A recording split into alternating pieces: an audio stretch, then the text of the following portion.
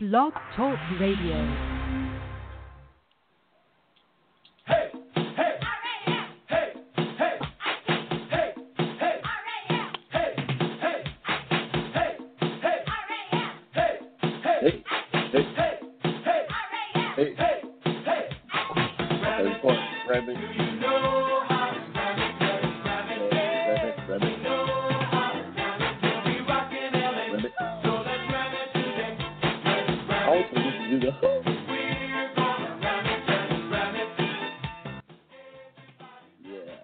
So sad. Football's over. It's like one of the most subtle, parts. But I always forget to do it. Go man. Not much, dude. Wednesday night football's over. I'm sad. I know, right? Sad Feel day. weird.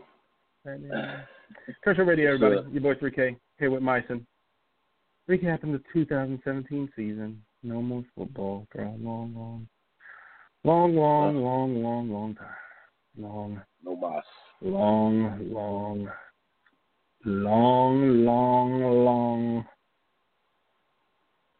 longest off season in sports by far, bar none. What do you think about the Super Bowl, dude? You know what? The Super Bowl was good. It was a good Super Bowl. Probably, I think, better than people because of Nick Foles.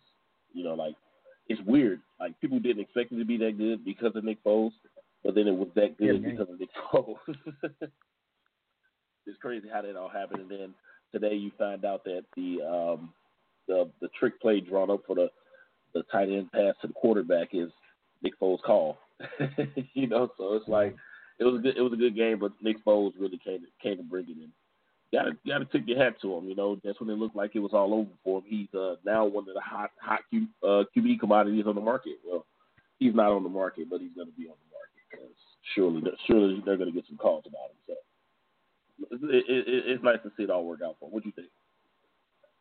I thought the main thing was just the narrative that we had talked about all year, the idea that there was a new NFL coming. We talked about it when we played the Cowboys, when we played the Jaguars. We kind of talked about it when we played the Seattle Seahawks there in week 15 or 16. Maybe it's 15. 15 because we had Tennessee 16 and San Fran at the end. That idea of a new NFL, and this felt like maybe not the end of the Patriots, but you had a clear marker of an old NFL team against a new one, albeit one without their new era quarterback, and the new era team won. And they did it when Tom Brady got the ball back. None of us would have been surprised if they went down the field and won the game. No, but they didn't. And it was one of those things. Well, he had a minute and 48, I think, when they tied it up. And that's what he does. So, that's what he does. And the fact that he didn't, and they were, Philadelphia was able to get a Super Bowl, it just felt like you were inching closer and closer to that new era becoming the current era, and not necessarily a harbinger of something to come, but something that we're, dealing with in real time. You kind of see the changing of the guard right there firsthand. You're starting to see the Patriots.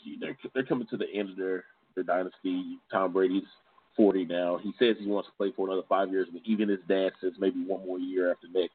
So his dad's giving him 2 years.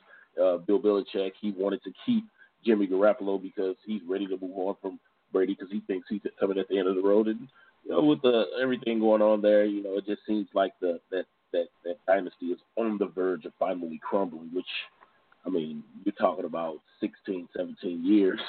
That's a hell of a run, but with them falling down, someone has to step up and have to take the torch. And so it's interesting to see. It's interesting to see this wave of all these teams stepping up. The Rams being one of them, Jaguars. You see the Eagles making the turnaround and get back on course. The Chiefs have really been playing well the last couple of years. Starting to see these teams that kind of step up, ready for the moment to see the opportunity for when the Patriots are no longer running the show. So. You got the Steelers, of course, but as Roethlisberger continues to go back and forth with will he retire, will he not, I think the door is wide open for a lot of teams to have to step up. So, good Super Bowl, definitely, like you said, it's open.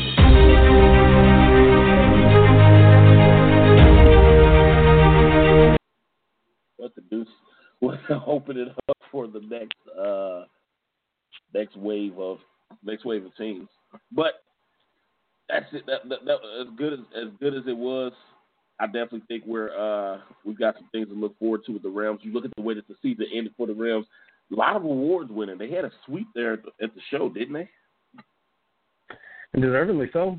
I mean, there was none that I could argue with. I did tell you when we talked about MVP, I thought Gurley had an MVP quality season. I just didn't think they'd give it to him. And lo and behold, what are you gonna do? I will say this. We're set up for the future, and the window's definitely open, and the awards verify that. Coach of the Year for McVay, Defensive Player of the Year for Aaron Donald, Offensive Player of the Year for Todd Gurley. It's hard to disagree with anyone. I don't have any qualms. I know some people said Doug Peterson, but take your pick. It's not as if what McVay has accomplished, as young as he is, this new young team. The fact that from where they were coming from in 2016, as if that wasn't a big enough, difference either. So. Yeah, absolutely, and I would have been okay with Doug Peterson getting it because you look at what he's done with that team. It's really impressive. That you're talking about a second-year coach as opposed to a first-year coach, so it's not like he's this savvy veteran or a coach that's with a new team but has prior head coaching experience. No, this is his first run. This is his first go at it, and he's killing it. Obviously, he just won the Super Bowl, So I would have been okay with either one. I think I still do think Sean McVay was the right choice, not homerism or anything like that, but just because of the amazing turnaround that he had in year one. That's the huge difference. You look at year one for Doug Peterson, they won 6 games, which was a turnaround. You definitely could see the improvement, see them kind of on the horizon. I think what you saw from the Eagles last year was kind of the expectation of the Rams this year. 6-7 games maybe, or where you see that the turnaround is there, you see it's on the horizon, but they kind of did it all in one smooth move. And I think that was the difference that really won him the award. But like you said, Todd Gurley, different story. One thing, let me ask you this question. So with Todd Gurley, obviously, he gets Offensive Player of the Year, he gets the FedEx Ground Player of the Year. But when it comes to MVP, I personally thought he should have got MVP, and here's why. When you look at the Most Valuable Player award, it's obviously who's the most valuable to that team. With Todd Gurley, whenever he did not get those 20 carries, that's when the team struggled. You also look at the production that he was able to put together. You look at Le'Veon Bell, for example. You look at the amount of touches he had. You look at his name slipping my mind. Chiefs running back, the rookie. So you look at you talking about Kareem Hunt? Kareem Hunt. You look at the touches that he had. Todd Gurley absolutely annihilated them with less touches if you're going by yards per touch. And he didn't even play as many minutes throughout the season as they did because the Rams blew out so many teams on 4 or 5 separate occasions. He was pulled either halfway through the third or the entire fourth quarter, one or the other, and then he completely missed the last game. You're talking about somebody missing about 2 games if you're to break it down as far as by quarters. Someone that's missed about 2 games and missing 2 games and still putting forth those type of numbers, it's pretty impressive. I definitely think that it would have made sense for him to get it, but it is a quarterback's league. So what did you think as far as Tom Brady getting it? Did you feel that Tom Brady was deserving? Because I feel like he got it because of his age. Part of that. I mean, I'd say he's deserving. He had a fine season, took his team to the Super Bowl. I mean, obviously the award was given before the Super Bowl. It's a regular season award, though. I know. He threw for 500 yards in the Super Bowl and lost. I love this damn sport. I thought he was fine to win it. I was disappointed because I think it would have been cool for Todd Gurley to win MVP, given the different ways that he affected games, obviously as a running back, but also as a receiving threat. I think the bigger takeaway is why Tom Brady won. And part of it is, age, but it's really just about what Tom Brady represents and who's doing the voting. And I think that's one thing we get wrong a lot of the time.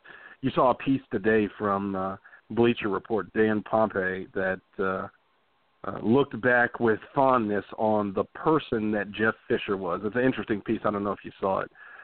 But it was one of those things where at the end you realize that he's not looking at it from a football perspective. He's looking at it from the perspective of the person. And I think a lot of times that's what happens with MVP votes or with Hall of Fame votes, like when we talk about Terrell Owens, is that you're talking about a media class and a committee that doesn't line up with people of our age. And we're running out of time to call ourselves young, Myson. But when you compare us to the older, wider NFL, and I mean whiter with a T, not W-I-D-E-R in terms of being wide, committees that make these kind of votes, there's a kind of NFL that they are connected to and have been connected to for 40 years.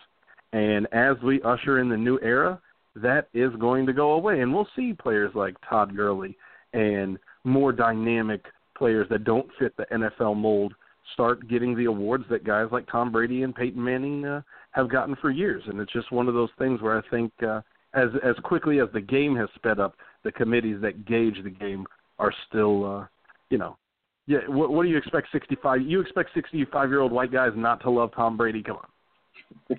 What I just heard was, I'm Joe right now. Basically, guys, I'm waiting for all these old white guys to die off this voting. Pretty much. And then we should. Pretty much. Hey, you said it, not me. But no, I agree with you. There is a. They don't have to. They could retire. They could move on to other careers. They could become hockey writers. There's all kinds of other things that they could do. Okay. No, I definitely agree with you. I do think that there is kind of this sense just ingrained into their heads of this is how we've done it for however long, and it doesn't fit with today's mold, today's athlete. Like a lot of the athletes are being so overlooked. Like we are passing up on some really special players. Another player who could have easily won and I think would have been fair is Antonio Brown. I mean, the guy didn't even play the last 2 or 3 weeks, and he still led the league in receiving yards. You know, it's impressive to see what some of these guys do, and they essentially go unnoticed unrewarded for their efforts, unless you have to be a quarterback, and more particularly, as you said, a white quarterback, because those are the guys who are cashed out with really no hesitation. When it's time for contracts, they get it. When it's time for MVP, they get it. Whereas there's a hesitation with everyone else. So it's really kind of an unfair sort of situation. As you mentioned, the Hall of Fame, I don't care who you are, there's no person alive that can truly justify Terrell Owens not being a first ballot Hall of Famer. For one, I got to tell you, I'm glad you mentioned that. I am so looking forward to his Hall of Fame speech. Oh yeah, I cannot wait for it. Or Randy Moss's. He's going to lay into some people. You just know it, right? It'll be great. Here's the one thing I'd say about the Hall of Fame is that you're starting to get a sense of it now with Randy Moss, Isaac Bruce, and Terrell Owens all creating this logjam, is that the game changed, but we haven't really changed how we think about Hall of Famers. And so you've got Tom Brady throwing for 500 yards at a Super Bowl and losing. The kinds of career lists that we're going to have for quarterbacks and wide receivers in a positive way and running backs in a negative way are going to change moving forward. So you're just not going to have the running back output that we had 15, 20 years ago. The game's different. The rules are different. The entire structure is different. And because of that, you're going to have to look at things differently unless you want to put 6 quarterbacks from this era as it comes to a close in the Hall of Fame, because Peyton Manning, Tom Brady, Drew Brees, Phillip Rivers are all going to have numbers that stack up with Hall of Fame quarterbacks. I don't have a problem with putting them in, but at some point we have to look at it and say, okay, are we going to put Matt Stafford in the Hall of Fame because he ends up in the top 10 of all-time passing yards, right? Or think about running backs. You're not going to have anybody getting Jamal Lewis-type numbers anymore because nobody gets that much work. And for the one person who does in the NFL, think about what that means moving forward in terms of how we gauge the Hall of Fame. And I think that's just one of those things that I took away from the Super Bowl, and that we're starting to see with wide receivers now, is that coming into this age where the rules are changed and things have made it much easier for offenses to pass the ball in the NFL, Hall of Fame voting is going to get very different, and it's going to come down to that same kind of committee that we're talking about, who's coming from the old era that's being required and authorized to adjudge the new era. The good thing is, though, moving forward, for what we get to deal with on the field, we don't just have to look back at good times. We got some good times ahead of us, man. This team looking pretty strong. Ninth in the ESPN Too Early Power Rankings. We got free agency coming up. Let me go ahead and read. I got them right here. These are the free agents we got coming up. We got, for unrestricted free agents, I'm doing these alphabetically. Connor Barwin, Derek Carrier, Cody Davis, Lance Dunbar, Dominic Easley. Here's where it gets fun. Trumaine Johnson, your starting number 1 overall cornerback. LaMarcus Joyner, starting safety. Cornelius Lucas, Jake McQuaid, Nickel Roby-Coleman, your slot corner. John Sullivan, starting center. Tyron Walker, and Sammy Watkins, your number 1 wide receiver. That's a tough group. And then even beyond that, when you talk about restricted free agents, Malcolm Brown, backup running back. Troy Hill, who played some really good ball at cornerback at the end of the season. Matt Longacre, who put in great work covering behind Robert Quinn and Connor Barwin. Bradley Marquez, Darrell Williams, and then Zach Lasky is the only exclusive rights free agent. That's a long list of free agents. I'm glad we get to deal with these before the draft, because that's a tough road to hoe. What do you think about the free agents? Well, it's an interesting list because there's so many key players in there. Guys who started a lot of games over the past couple of years, a lot, who really carved out a role. It's going to be hard to really kind of guess who's going to be brought back and who's not, because there's so much value there. It's hard to separate who's the top priority, who isn't.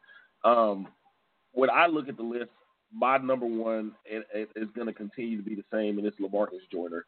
I think LaMarcus Joyner has to be brought back. There's no ifs, ands, or buts about it. I think that's the number 1 person you have to bring back. And then from there, I'm still sticking with it. I say Trumaine Johnson before you worry about a Sammy Watkins. Trumaine Johnson, and for multiple reasons. I think it's easier to find a receiver than it is a cornerback. Also, Sammy Watkins really hasn't lived up to his draft status to this point. Right. He hasn't really produced in any year over the last 4 years on that level. It just hasn't been there. You really haven't seen him truly dominate any game the way that Antonio Brown has, or Julio Jones, or A.J. Green. Like, the top receivers, Odell Beckham Jr., like, they've all gone out and had a dominant game, obviously more than one. That's what makes them a top receiver. But they've all gone out and had a dominant game. You get to see him have that truly dominant, just kill you in every way, every level of the field, take over the game. Which makes me, and even if you're not doing it on that level, I haven't even seen him outdo Kelvin Benjamin, where it's just, he's not flashy, nothing like that, but just consistent, move the chains, going to get you touchdowns. He's not better than Mike Evans or, even Dez Bryant, and Dez Bryant is a drop king, but I just haven't seen that level of production from him. So how can I put him above a position that's harder to replace than a receiver if he hasn't proven to be worth it? So I definitely think that when you're looking at just who are key guys to re-sign, I definitely think it's LaMarcus Joyner and Trumaine Johnson. Then I might start looking at talking about a deal with Sammy Watkins. I wouldn't, but I'm not crazy about diving into it to the point that you overpaid. One player I think that could be brought back for cheap and would be a great re-signing and a sneaky re-signing is Dominic Easley. I think because of the injury, I think it'll make it easier to get him brought back, and he's such a good player. He was so impactful in his first year. I think that that would be a under-the-radar, really, really good re-signing. What about you? What are you looking at? I think the biggest thing I'm looking at is trying to – and there's no way to figure it out because the NFL is such a good – environment for keeping a lid on this stuff, is who they're going to get for replacements, right? This last year, everything was open because you're coming off a 4-12 season. The offense was horrendous. So anything, the grass is always greener, but it's obviously actually green when you're the worst offense in the league. And so no matter who we brought in, things were going to work. I think the thing about replacing Trumaine Johnson or replacing Sammy Watkins, I'm fine replacing either, but you got to get a replacement, right? You go back to when we lost Janoris Jenkins and we didn't get a replacement.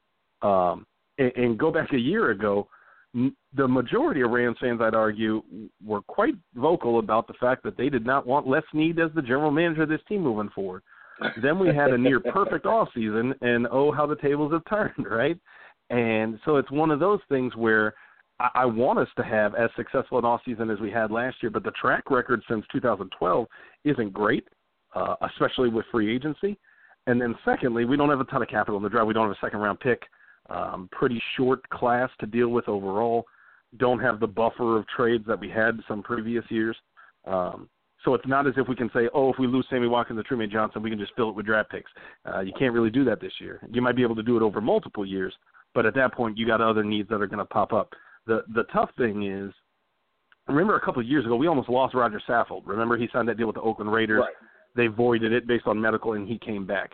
The fact that he came back meant the Rams were willing to sign him, and they had an offer on the table that he didn't accept. And so what I'm worried about most is whether it's Trumaine Johnson or LaMarcus Joyner, obviously, or Sammy Watkins or Nickel Roby-Coleman or anybody else that's from that starting group that they want to bring back, that if they put an offer on the table, that guy needs to stay. If their plan is we want to make Trumaine Johnson a corner for the Rams in 2018, he better damn well be a corner in 2018. Otherwise, you get too close to March 12th, 13th, 14th, and your plan B isn't as solid as if they say we're going to move on, and they've been working on whoever the replacement is for starting a week ago, a month ago, whatever it is. That's what I'm worried about most, especially because this is the same general manager, Les Snead, who 2 years at the Combine said re-signing the members of the secondary was priority A. 3 of those guys are no longer Rams, and the 4th is Trumaine Johnson. So none of them have been signed to a long-term deal. I'd be worried if we get into the Combine press conference and we hear that, re-signing guy X is I guarantee he won't say priority A. He won't use that term, but, even the idea that he could say re-signing LaMarcus Joyner is our highest priority, well, when we've had high priorities in the past, they haven't worked out great. And as much as we could say, hey, you want to go offer, $12 million? $11 million for your safety. If somebody comes in and drops 14.5, and it's a good situation for him, and it's a competitive team, he might bolt. And then what are you going to do? And so that's my biggest thing is, I'm down to re-sign these guys, and obviously based on this last season, they've earned a lot of trust that this franchise didn't have for a long time. But should we lose anybody, I hope we got something lined up because March 14th is coming quick. Absolutely. And real quick, I do think that Trumaine Johnson is going to be willing to listen to a hometown discount, because if one thing that I think he said, and I think he backed up, is that he loves playing for the Rams. I don't think he's really interested in leaving if he doesn't have to. So if the hometown discount isn't too much of a kick in the nads, I think that he'd be interested in listening to that and entertaining that idea. But that's all going to come here. The only thing I'd say is they've tagged him twice in a row, right? And they've had the opportunity to sign him. His play hasn't changed. I could understand the first tag if only because you wanted to see how he would play without Janoris Jenkins across from him. But we've seen it, and it's been fine. Trumaine Johnson isn't the reason we lost the playoff game. He wasn't the reason we went 4-12. He's earned a big-ass contract as a starting cornerback in the NFL. But they've had the opportunity to give it to him, and so I just don't know. They're obviously at an impasse, and the fact that it's existed this long, I don't know how they get over it at this point. But maybe just the sheer pressure of impending free agency is enough to get them to a place where they can make a deal. I know it's going to be interesting to see how they shake this all out. Les Snead worked magic last year. He really put together a good team, and he got a great hire in Sean McVay, and was able to get him a great staff. Pretty much got him everybody that he wanted. So it's going to be interesting to see if he can have those back-to-back great off seasons and what he's going to be able to do with it. But that's all going to come to fruition in the coming weeks. We're going to see how that all shakes out, and in doing so, we get to put a cap on the season. That's the season ends. Is it March 8th? I think is the first day of the new year. Excuse me. So then March 7th is the last day of this season, and well, then you know what happens from there. We are on to free agency. But before we get to free agency, we get our combine in. And I'm looking forward to the combine personally. Like, absolutely looking forward to it because there's so many interesting storylines to this year's combine. And I know I mentioned to you before, my favorite one is Shaquem Griffin. This is somebody who I found out personally about last year when I was looking at tape on his brother. And in looking at tape on his brother, you know, you see flashes of him popping up on the screen as they both went to UCF. And then that's when I found out that this was the guy who was named the player of the year for the conference. It's the Shaquem Griffin, you know, the guy that's not entering the draft. And that's when I realized the reason he wasn't entering the draft is because of his birth defect with his hand. And I really love his story, but not just his story. I love his tape. If it's not for his hand, even at 6'1", 230 pounds, he's a smaller edge rusher. He's an outside linebacker that gets after you. If not for his hand, even at 6'1", 230 pounds, I have a very hard time seeing this guy not being rated as a top 50 prospect on every board out because he's so explosive off the edge. He's so fast. He's just nonstop effort. Just the hustle, the hustle and the motor is next level. And, you know, you look at it and you say, well, his hand is probably that thing that drives him, you know, being able to let me go out here and show everyone that they're wrong. And so it's almost like a catch-22. You know, you have this player with this defect, but that defect is the very thing that drives him to be the player that he is. And so I'm definitely looking forward to the combine to see how he does, not just with workouts, but with interviews, and because those interviews are so telling. A lot of skeletons come out the closet with players.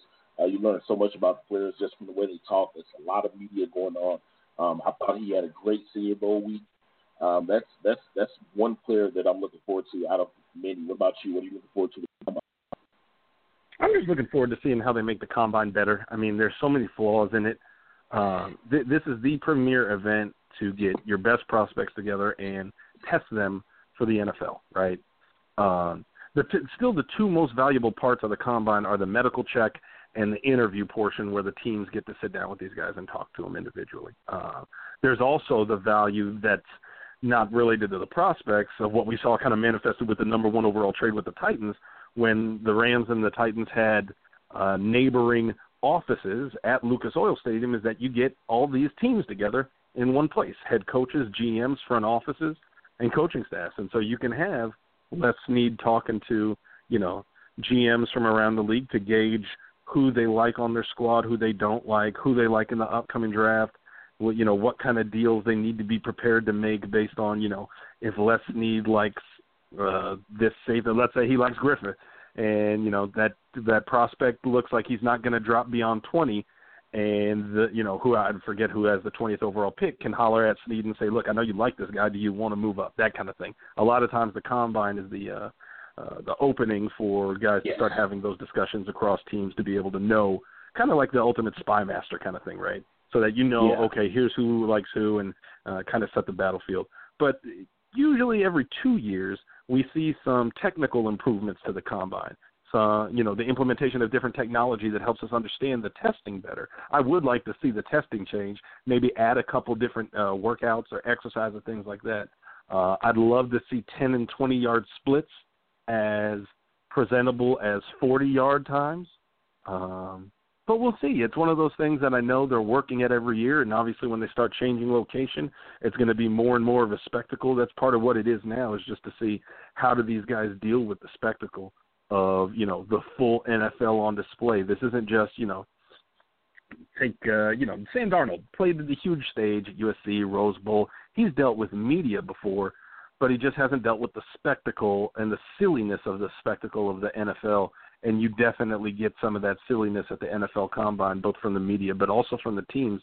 You've seen some of these famous questions that they ask. They really want to get into these guys' heads and figure out, you know, when they break down, who are they, because these are guys that you're going to be invested millions of dollars in, especially if they work out on the field, tens of millions of dollars in over the next couple of years.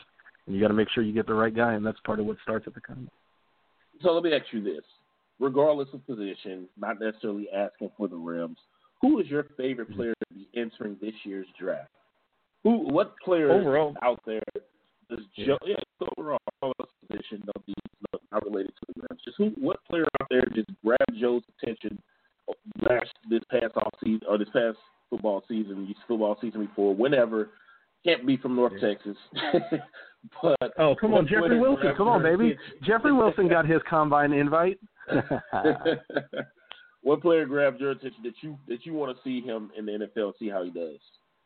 It's Minkah Fitzpatrick. I mean, he's the obvious one. Minkah Fitzpatrick, to me, is the easiest pick. Him or Quentin Nelson, the interior lineman from Notre Dame.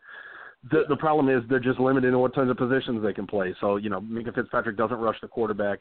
He's not a wide receiver. He's not a quarterback. He's a guy that you got to put at the back of your defense. Maybe you can slide him over to cornerback, but he's obviously going to be an NFL player for a long time. I have less questions about him than anybody else. Nelson would be second, and then maybe Saquon Barkley would be third. Great players, but it's one of those things, and there's a reason why you see Sam Darnold and Josh Rosen going 1-2 in most mock drafts. It's because their position is just too damn important. That's really, one of those things that we'll get to see at the combine. How do these guys look? It's not as easy as just seeing them throw to wide receivers they've never thrown before, right? Obviously, you're going to have issues there. But you just get to see them go through the motions and see what kind of a guy they are and get a feel for their personality and get them away from their comfort zone, from the wide receivers that they have worked with for years, and see, okay, when you put him in a lab or on a practice field with an NFL roster, how are they going to start to adjust? Are they going to take command, and are they going to move forward? That's the thing about the quarterbacks. But overall, for me, it's Minkah Fitzpatrick. Who's, if you had a big board that doesn't necessarily lean into position value, who's your number one? Position value aside, it's Baker Mayfield. I just love the guy. I love his energy, the passion that he brings when he plays the game.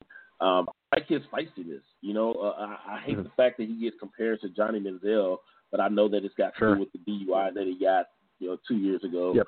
But I love his feistiness on the field. You go back, you look at the KU game, the trash talking, the crotch grabbing, all that stuff. Like, I like that. I like that he's a quarterback, but he brings that type of fire. And I think that's part of the reason why he's looked at as such a good leader, because his teammates see that. And while the media look at it and point a finger, his teammates are like, this is a guy we can get behind. You have the old school sort of approach, like the Tom Brady's of the world, where they're not going to be doing the crotch grabbing, but Tom Brady's like that surprising tough guy. Like, he doesn't really back down from anyone on the field. And then you have the Peyton Manning type, who never really was a tough guy, really chill, laid back, probably going to crack a joke with somebody on the field. But then there's this new wave, pretty much, of these younger quarterbacks of this generation where they're just one of the guys, and I think that's kind of the best way to describe Baker Mayfield. But then you look at him on the field, and the dude just balls out, just a winner. And I love his story. Like I said, there's quite a few stories that I'm really like going into this year's combine, and his is one of them. Just this walk-on kid at Tech, and he makes the squad, loses his spot, transfers, go be the star somewhere else. Like, it just shows the resiliency. And that resiliency, you need it at the NFL level. You have to have that. Let me ask you this, though. Baker Mayfield, walk on at Texas Tech, star in Norman, Oklahoma. Would you have any worries if you were the general manager of the New York Jets, making Baker Mayfield your quarterback in a city like New York? No. I think that when you look at the and things like that, where they say, oh, well, do you want to bring this player into this type of environment? There's so much to do. There's so much to get in trouble with. I don't really worry about it too much. To be perfectly honest, the players who have been who's had those labels of, oh, do you want to bring him here or bring him there? Those players, when they end up in those cities, they don't really have the track record of players in the places that don't have as much to do. And I think, realistically, that's usually when people do stupid stuff, when they don't have anything to do. Boredom is a hell of a drug, So I'm not really too worried about it. And besides that, I don't think that he's a troublemaker. I don't think that he's a kid that's going to get into a lot of trouble no matter what city he's in. Like, the media, they love to hold things over your head. And he really hasn't been in any sort of trouble. Like, the being sat down on the bench thing. It's because he grabbed his crotch talking trash to a player who was talking trash to him. And remind you, he didn't start that. They refused to shake his hand at the coin toss. They started talking trash. Yep. They were chippy after plays. You know, they were really coming at him, you know, and all he did was grab his crotch and start talking trash back. I'm okay with that. I want to see my quarterback not back down and quiver at guys who come at him. I want a guy who doesn't look for his linemen to have his back, who knows they're going to have his back, but it's like, hey, I'm standing on my own 2 feet as well. Like, I want that guy. I want that feistiness. I want that attitude, that drive. That is different from what, like you said, that old 65-year-old white guy mentality. Those are the ones who drive the narrative of bad guy, good guy. Yeah. And I don't think he is. I just don't see the Menzel comparisons or anything like that. I don't see it. And on top of all of that, he's a really good player. You know, he's just a really good player. And I definitely look forward to seeing him in the NFL. I want to see what he does. But it's interesting you said the Jets, because the Jets. I was going to say. Yeah, no, I was going to say this. Throw this on your calendar. Thursday, March 1st, the quarterbacks get measured. Baker Mayfield's height is going to be maybe the most important measurement of the combine. Real quick, I'm going to say this before we get on to National Signing Day. I think, and I think about this every single year. I kid you not, for probably the last 10 years, the height thing with quarterbacks is so overrated. Let me tell you why. People say, "Oh, Drew Brees is an exception," or Russell Wilson is an exception. No, it's a numbers game. Okay, the vast majority of quarterbacks that come into the NFL fail, just like every other position. You know, so let's just say that you have 80% of quarterbacks that come in fail. 85%, they fail. All right, regardless of how tall they are. When the majority of them are all 6'2" and taller. You know, the average quarterback I think is 6'3". And they all fail. So if the position itself is hard to adapt, it's the hardest position and probably all of sports to adapt at the highest level. If that's the case, and you're talking about all these guys they're 6'3" and they run a 4.5 and they do all these amazing things, their arm is so strong, but they still fail. Why is there an expectation for shorter quarterbacks who there's not as many? That's why I say it's a numbers game. If you have 100 guys who's 6'3" or taller come in, and you know you get an 85% are going to fail. Obviously, you're going to have more guys. You know, if you're going by that, and you have 100. You don't have 100 guys that's 6 feet or shorter. You know, 6'1" or shorter. You only have 10 of those guys. And you're talking about 85%. You're going to have one guy out of those 15 that's going to succeed, but there's not 15 that comes up every year. You know, because usually they make them switch positions. So nothing to do with their height. It's just they fail just like the bigger quarterback fail. The height has nothing to do with it. And that's why I think it's just so ridiculously overrated. If you can play, you can play. It's that simple. I get so sick of talking about the prototype receiver. There is no such thing as a prototype receiver. Kiss my ass. It's not. If there's a prototype receiver, how do you explain an Antonio Brown, a Golden Tate, a Steve Smith? Like, these guys shouldn't exist. Odell Beckham isn't even 6 foot. He's by height. I'm 5'11". Odell Beckham isn't even 6 foot. You know, so I just get tired of hearing these narratives of how big a player has to be and things like that. It's either you can ball or you can't. Just that simple. Well, now I know what I'm rooting for. I'm rooting for Josh Allen to measure out at 6'5", so we can talk about his height on Fisher Radio. I got my talking points. I'm gonna tell you, kiss my ass. Swiftly with a mean mug on my face. But Joe, what you got for us on National Signing Day? Today was an interesting day with that. Did you see Copeland and his mom? So sad. So that was one of those things where the seedy side of college football was so obvious. It was so obvious that, for those of y'all that didn't see, this is a prospect that was choosing between Alabama, Tennessee, and Florida. And he had the whole 3 hats in front of him. His mother was wearing Alabama and Tennessee gear and not Florida gear. And the clear implication was that whatever Alabama and Tennessee had promised her in the form of some kind of gifts, either cash or otherwise, Florida had come below the bar in terms of what they had promised for a Christmas gift. And lo and behold, he picked Florida, and Mama got her purse and walked the hell off the stage. It was sad. I felt so bad for the kid. And, it was. And you could see him. You could see him fighting, holding back the tears. Like, how do you live that down? His teammates, his future teammates, they all saw that. Like, it was terrible. She came. His name is. I will say this. She came back. Yeah. I don't care. Everyone keeps telling me she came back, and it's like I keep telling everyone I don't give a damn if she came back. It doesn't change how selfish she was in that moment. In the moment, you're talking about your son. Your son just got accepted, got a full ride into one of the top colleges in the country. One of the absolute top in the country. Got a full ride, and you're mad. So mad that you walk off the stage. I don't know. See, here's the thing. You know I'm petty, she didn't so just I thought it was walk hilarious. She walked around the table and walked back past in front of the camera. She got a purse. She got a purse and left. Yeah. So I was laughing my ass off. It was sad, but, hopefully, the good thing is when we see stuff like this, we all learn from it. National Signing Day learns from it. College football learns from it. And hopefully they'll grow from it and get something out of it. I will say this. It was an interesting day. I think the biggest takeaway I got maybe is, Georgia, because they're now in that tier with Clemson, Ohio State, and Alabama. Most people had them as the top overall class, and some I know SB Nation had one metric that said it was pretty much the second best class of all time.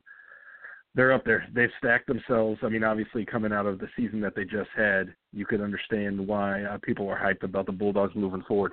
But they are set up, man. They got a hell of a team. I guess the other one that I don't know that they're slipping yet, but this is the first time Alabama finished out the top three. I think they said in the last 11 years.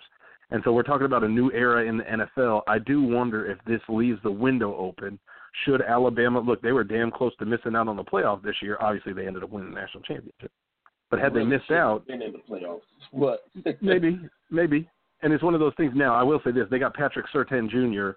I'm sure people our age remember Pat Surtain in the NFL. His son was a huge land for them today. I thought he was going to end up going to LSU. Had he done that, I don't know that Alabama would have finished in the top 8. But they ended up getting them another strong class. I mean, you got the 6th class in the country. It's not as if, they're hurting or anything, but It is one of those things where they slipped a little bit.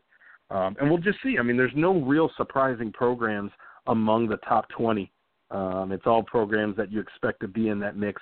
Maybe the one that benefited the most was UCLA. They had a nice finish to the class. They need to get their act together, obviously, with Chip Kelly. There's a window for them based on how USC's played. They didn't have a huge class. They only had a couple prospects, but they finished strong today on National Signing Day.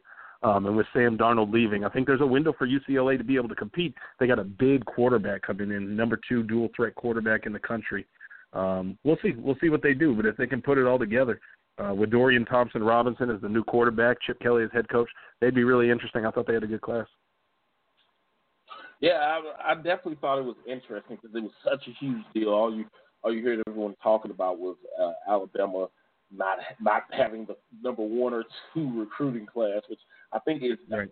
I think that speaks volumes because people have become so accustomed to them having the best. But it's gonna be an interesting football season. It's an interesting college season coming up. We have a whole new wave of players going to Georgia and Clemson. Like they're kind of making their marks college football landscape. So I'm definitely looking forward to it. I know you're looking forward to it. More so, I'm looking forward to this off season, seeing how this off season goes and how better the Rams can get, and just how much better a lot of teams can get. But looking forward to the combine coming up here. But that's all we got for tonight. We're going to try to get another show in this week. Make sure that you are following the site at Turf Show Times, as well as follow myself at Mighty and/or Myson. And I guess if you really want to, if you're bored enough, you can follow this guy, Joseph 3K. He likes to go by 3K _ on Twitter if you're into that type of stuff. But don't blame me for anything that you see there. So this week, we'll holler at you later.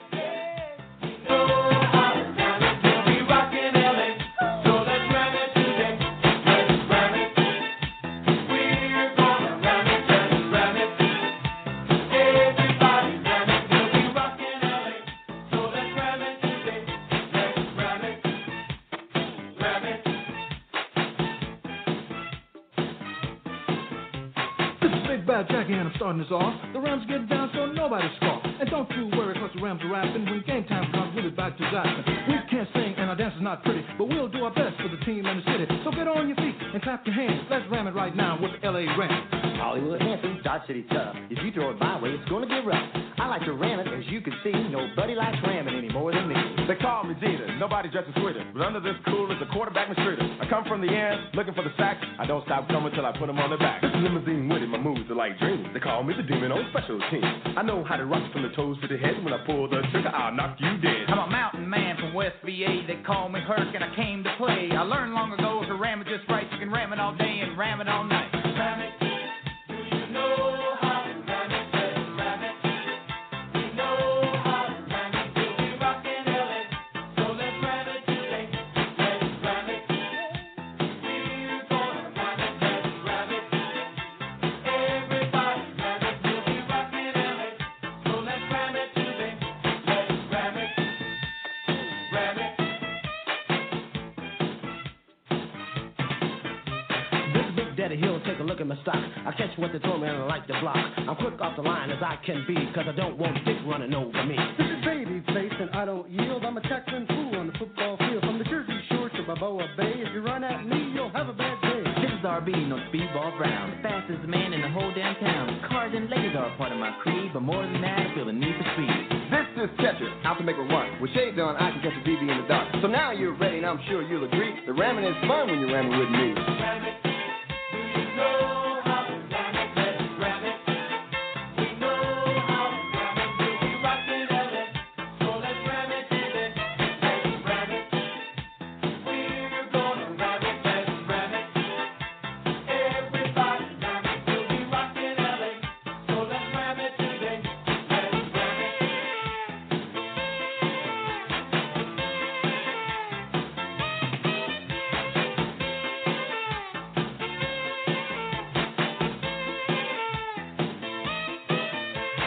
Ram it. We'll be rockin' LA. So let's ram it today. Let's ram it. Ram it.